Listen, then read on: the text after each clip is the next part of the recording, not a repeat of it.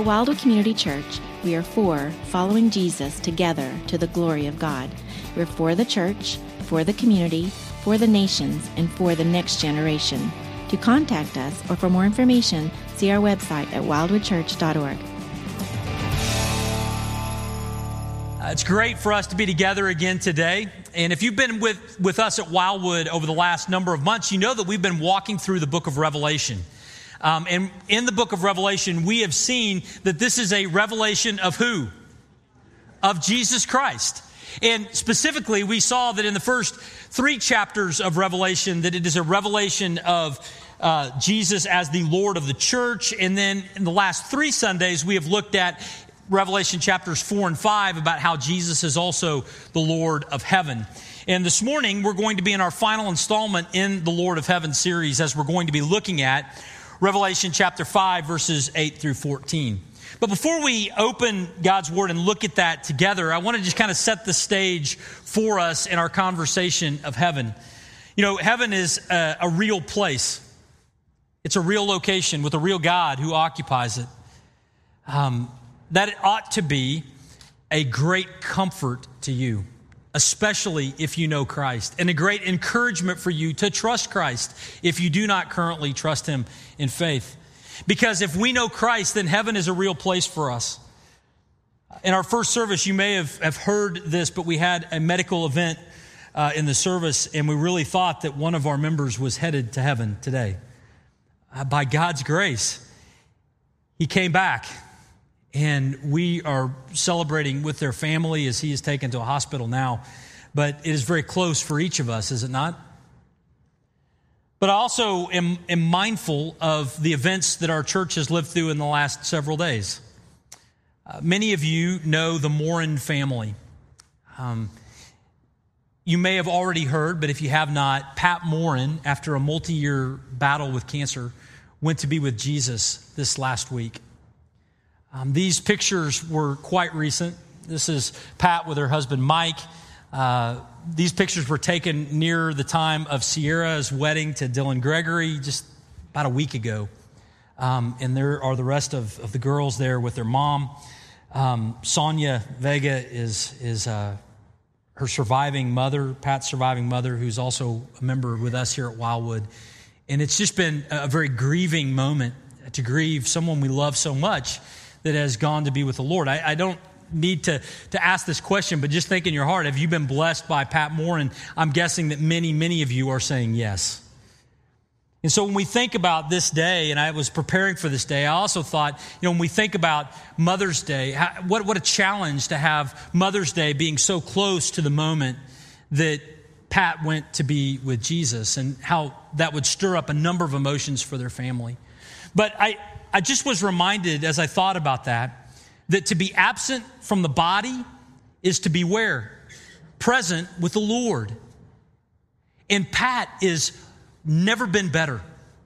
And she is alive and well in the presence of God in a real heaven. Now, when she gathers there on her first Mother's Day in heaven, Greg, I'm sorry, the music there is just better. But just so you know, the preaching is too. But that's where she is. And just as our times of worship have some structure and some music, so also the heaven that Pat is experiencing right now also has structure and has music. And we get to see in Revelation chapter 5, verses 8 through 14, the very real set list that Pat is singing through together with the elders and the angelic creatures and the angelic hosts in heaven today. And so as we gather today, let us be encouraged by the worship that is happening in heaven, and let us be inspired to model that expression as we remain here on the earth. If you got a Bible, take it and turn to Revelation chapter 5, verses 8 through 14. We're going to spend the rest of our time in those verses. In a very real way, the song that we sang just before I came up was the song, Is He Worthy? That song is a picture of Revelation 5. And so with that song in mind and that context in mind, let's hear the songs that are being sung in heaven.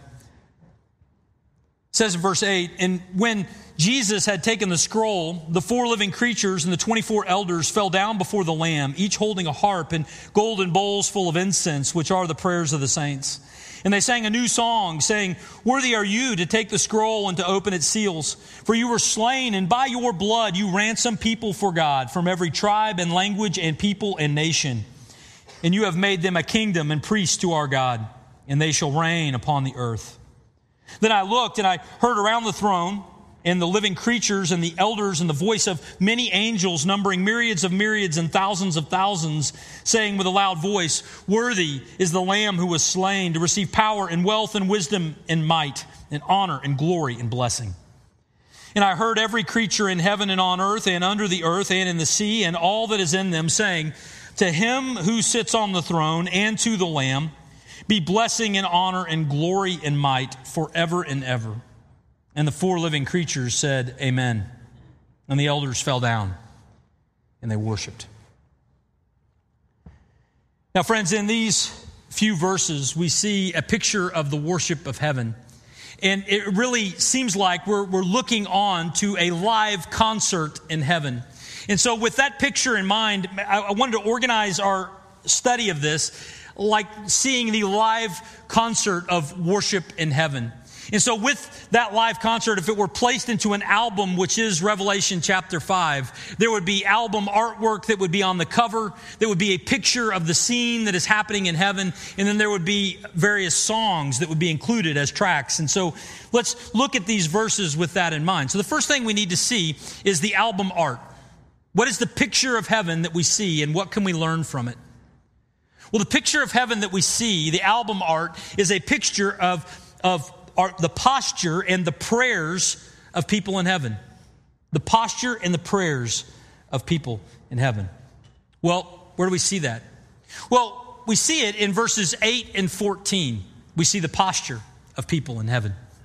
It says, and when Jesus had taken the scroll, the 4 living creatures and the 24 elders, what did they do? They fell down before the Lamb. Physically arranged their bodies below Jesus.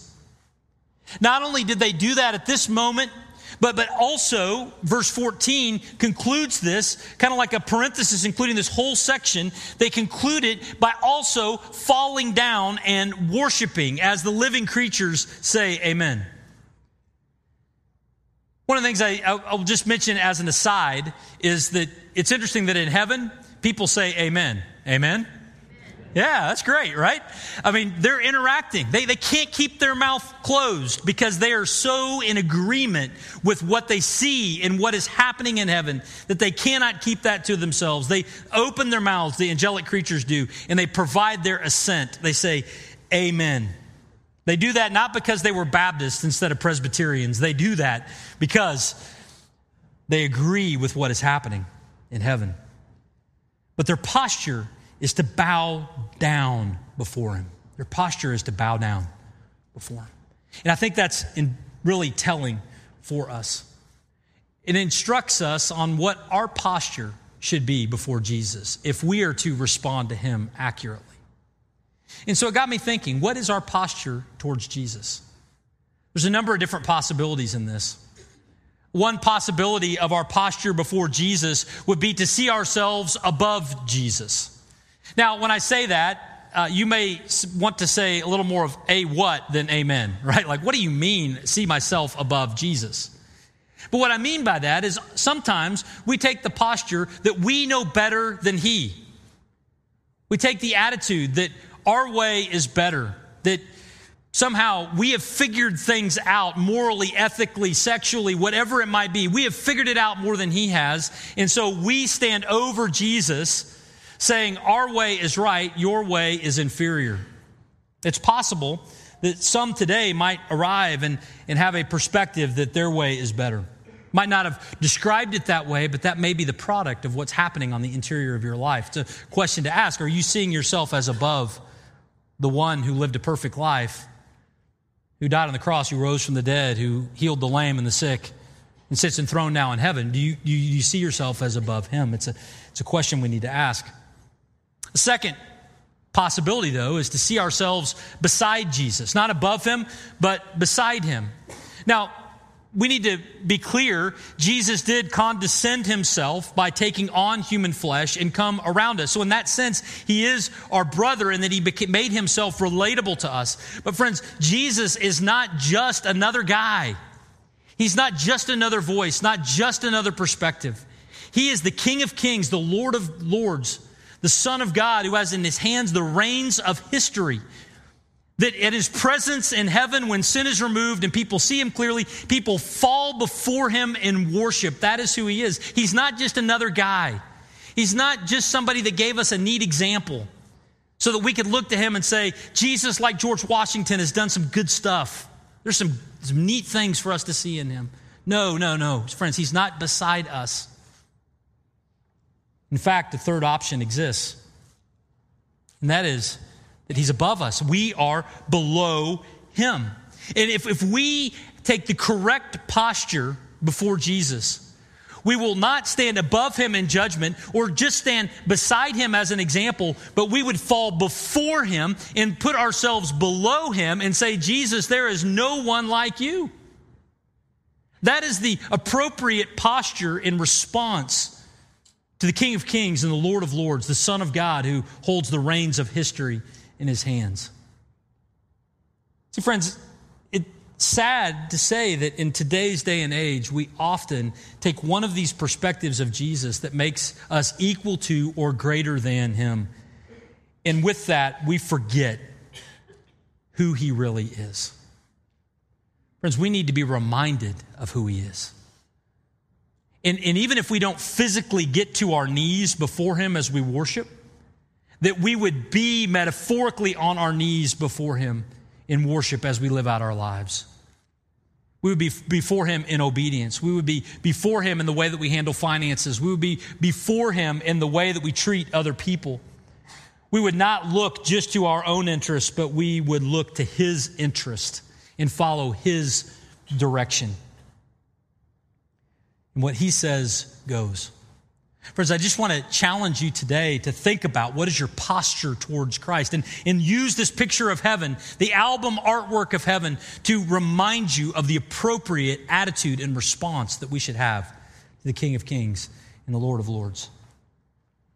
But not only do we see something about the posture of heaven, we see that in the falling down, but we also see something about the prayer that is happening there. And we see that in these bowls of prayers that are present in heaven, held in the arms of the elders, which are representative of redeemed humanity. That's right. In heaven right now, of all the things he could see, the Spirit of God directed John to see prayers somehow represented. What did they look like? I don't know. But he understood that these were prayers that were in these bowls in heaven that were present. Now, why did Jesus have John see this? Why was it important for him to record it and to share it with us? Well, the reason why it's important to see is because it reminds us of the nature of prayer. What do these prayers smell like in the presence of God? That's a weird thing to ask. But it smells like a bowl full of incense. Bowls full of incense would be used in the temple worship on earth to be representative of something that was pleasing in the sight of God. So by seeing prayers in the presence of God, it's a reminder that our prayers are like a sweet aroma to him.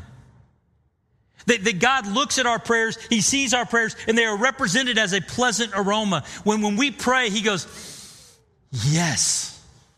Now, this would have been critical because John would have prayed many prayers. He would have probably begun to wonder, is God even hearing these prayers? Is he going to do anything with them? Am I wasting his time? Am I bothering him as I pray?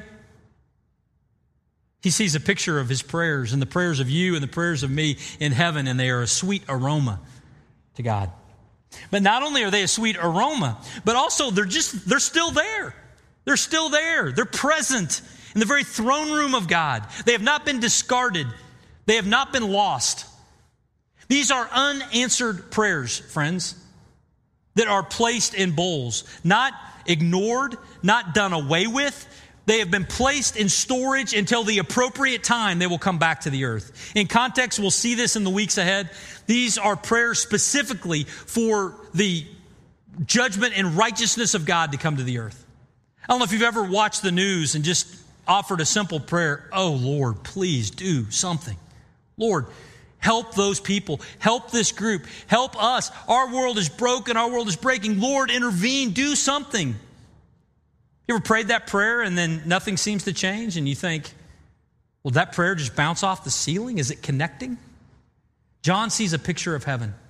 And in that picture of heaven, he sees those prayers, each one of them saved, stored, placed in bowls, awaiting their time of response. Friends, if you are here and you've become discouraged in prayer, most likely it's because you think either God doesn't want to hear from you or you think that he will never respond. Be encouraged. Look to the artwork of heaven and be reminded that he welcomes it like sweet incense.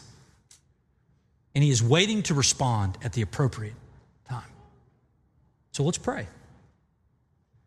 So we see in the early sections here the album art of our posture in our prayer. But after setting that scene, this picture of the worship that is happening in heaven, I want to move on now to look at 3 different songs that are being sung. It might just be one song broken into 3 parts, but we'll look at them in 3 movements. So what are these 3 songs that are being sung in heaven, and who's singing them? Well, the first song is the hit new song, and it's being sung by Redeemed Humanity. Now, when I say hit new song, what do I mean by new song? Well, what I mean is in these verses, in verse 9, it says that they, being the elders who were representative of redeemed humanity in heaven, they are singing a new song. In what way is this song new? I mean, they were singing this 2,000 years ago. This is like an oldie now to us, right?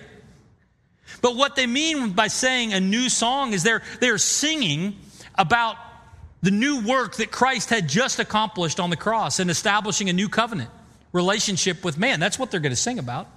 And not only was it new in what Jesus inaugurated at his death and resurrection, but it's new in its effect in the future when Jesus will return to this earth. And so we're awaiting even the new part of this new thing.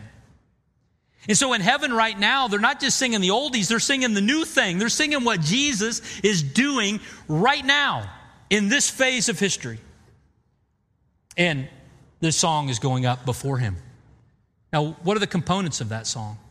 Well, the first component of that song is they're singing, "Worthy are you to take the scroll and to open its seals." Jesus, there's no one like you. Only you are able to grab the reins of history and to drive this bus where you intend for it to go in all of your wisdom and power and might. So it begins with a simple reminder. We sang that earlier in our service. But then he goes on and after he mentions, "Worthy are you," he goes on and begins, the redeemed humanity of heaven begin to sing about Jesus' saving work on the cross. If you've ever thought, these Christians seem just, overly fixated on the cross and the empty tomb. If you've ever felt like that, that means that we are accurately doing our job. Because not only should we be focused on the death and the resurrection of Christ now, in eternity, what are they singing about? They're singing about the death and the resurrection of Jesus. Because this act is like no other. Jesus lived a perfect life. He came as the Son of God, and he took on human flesh, lived a perfect life, validated who he was through his miracles and his teaching and all of that. And then at the end of his days, he is arrested on trumped-up charges and nailed to the cross as an innocent man to offer his life as a sacrifice for our sins, to pay the price completely so that we might be forgiven and reconciled to God. And then on the 3rd day, he rose again to remind us that we also have the hope of newness of life. Friends, that is the gospel.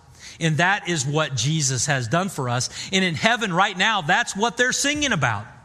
They're saying, "Jesus, you were slain, and with your blood, you ransomed people." What does he mean, ransomed? He means purchased or redeemed. A price was paid, friends, for you and for me. We have been bought. But we have not been bought by one who wants our worst. We have been bought by the one who knows what is best. And we have been reconciled to him. It's interesting when Peter talks about this in 1 Peter chapter 1, verses 14 to 18. We don't have time to get into that, but I would encourage you to read those verses later. In 1 Peter 1, 14 and 18, he talks about how we have been ransomed by the blood of Christ. And he immediately then talks about how we are called to live a holy life just as God is holy. What's the connection? Well, as a free gift, Jesus bought us with his blood, but with the expectation and hope and desire that he would not just save us in one moment, but that we would walk with him in obedience forever. We have been bought. We are his covenant people to live in relationship and obedience to him. Friends, this is what is being sung about in heaven. They are celebrating the fact that they have been bought by one who knows better than us. And we would do well to remember that as well. After singing of being bought by Christ and ransomed and forgiven, they go on to say that the scope of this work will impact every tribe and every language and every people and every nation. A little later on, we're going to see a picture of heaven in later chapters of Revelation that includes all of those. And this connects and should remind us of the great commission that Jesus gave to the church. Jesus gave the church a great commission and said that we are not just to keep this message to ourselves, but we are to go into all the world and invite people from every tribe and every language and every nation to come into a relationship with Christ. Jesus has blown the doors open. If we want to live out the Great Commission, we cannot keep it to ourselves, and we cannot even just keep it among those who look and sound like us. But we must take it to the ends of the earth, because that's the mission. That's where this is headed. That's the heart of God.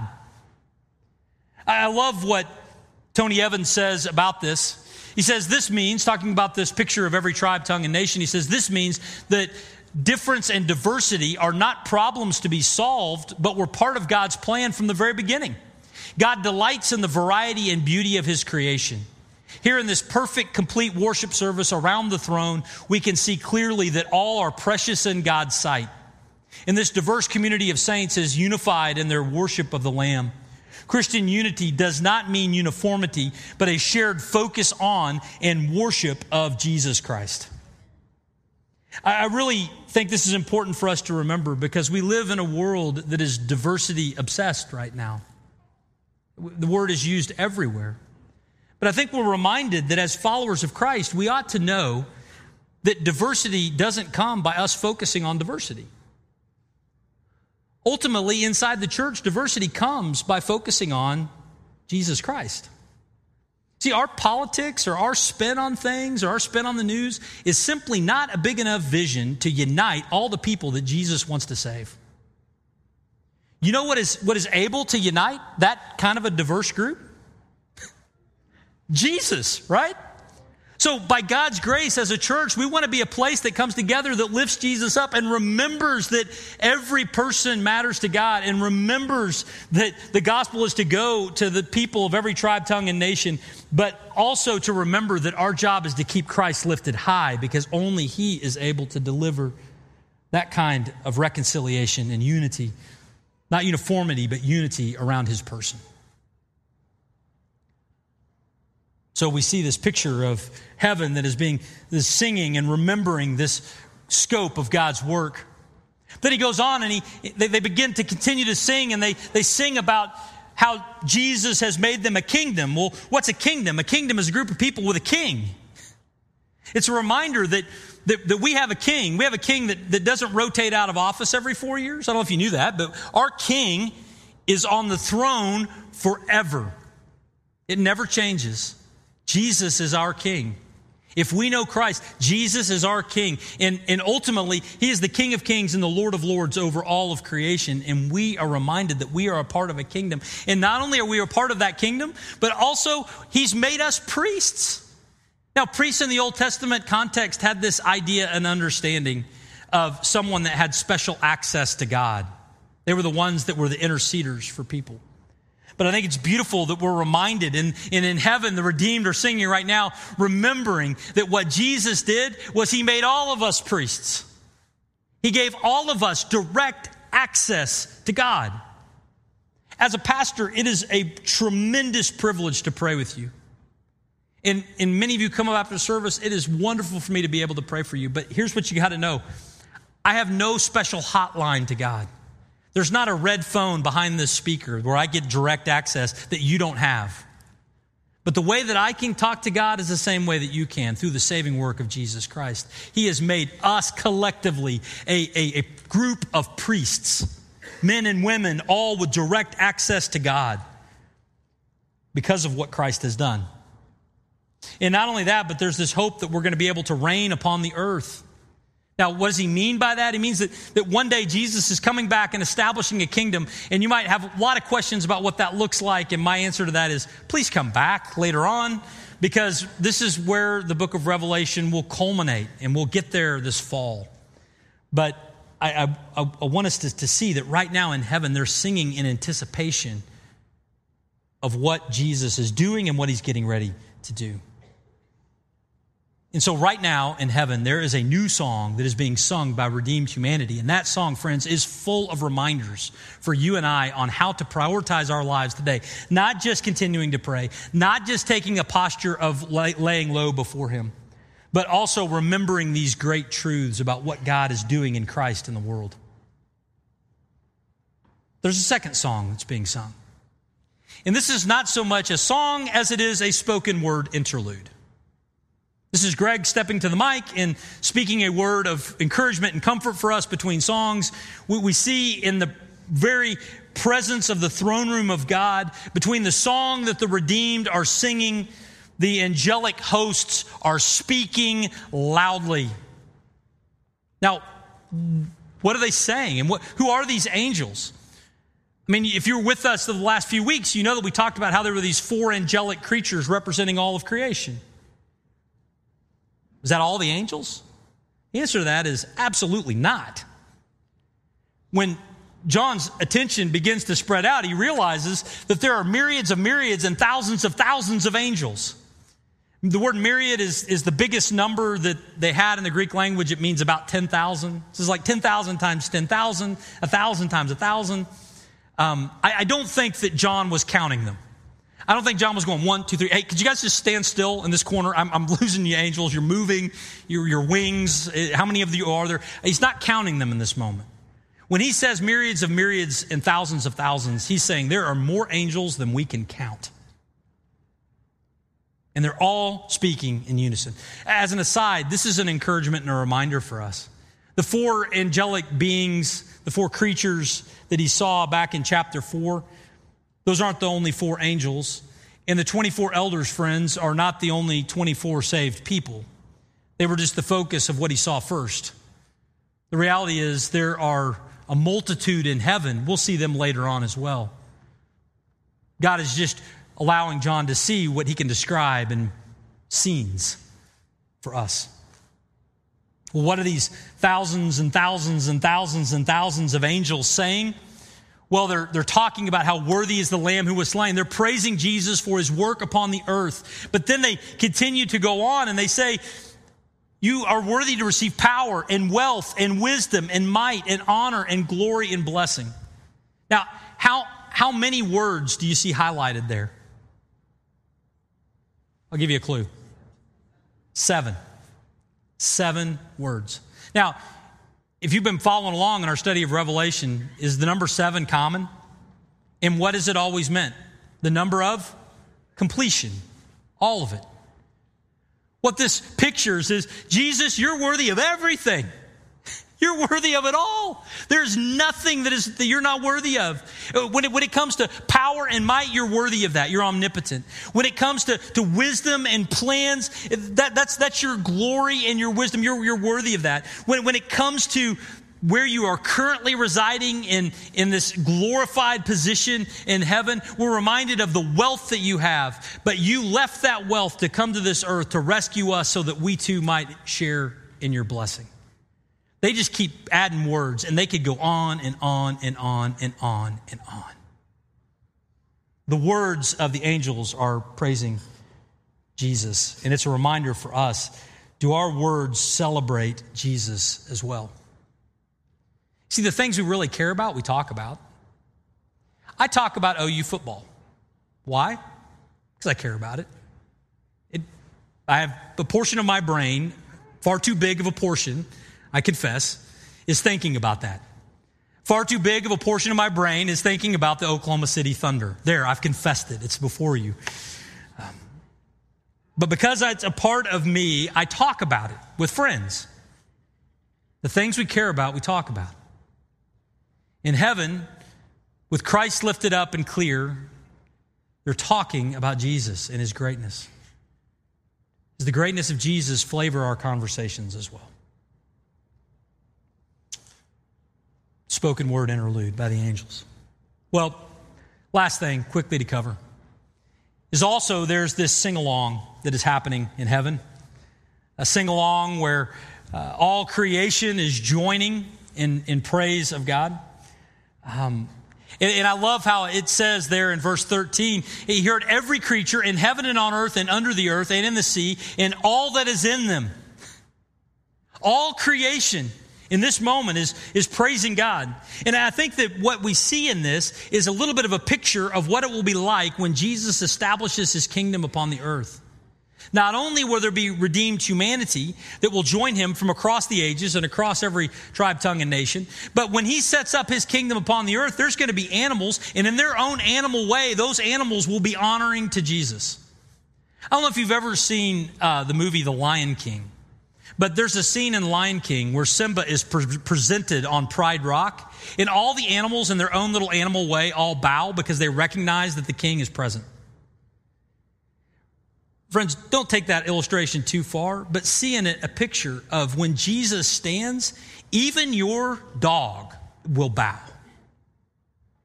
Even if you have farm animals, even they will understand the presence of the one who created them in eternity. It is the organizing principle of all things. And notice, it is the Father and the Son, again, who are honored concurrently in this moment. One last verse to share. Sometimes we think that the Father and the Son are at odds, warring against one another. Jesus loves us, the Father hates us. So Jesus paid the price to save us from the Father who wanted to get us. It's not the way it works. Romans 8:32. He who did not spare his own Son, but gave him up for us all, how will he not also with him graciously give us all things? What does that tell us? The Father and the Son were working together on this one to make it possible for us to be forgiven. And that's the anchor to the security that we have in him. Friends, we could go on, much more to say, but let's just bask for a moment in the provision of our God. Would you pray with me? Lord Jesus, thank you. Thank you for all that you are. Thank you for this great truth that we're able to celebrate. I pray, Lord, that our lives would be instructed by the things that are most important in all eternity, and that our lives would take a posture of bowing before you, and our mouths would declare your greatness, and we would celebrate the things that will endure. And Lord, that you would be honored through our lives, how we live, and even now how we sing. In Jesus' name we pray.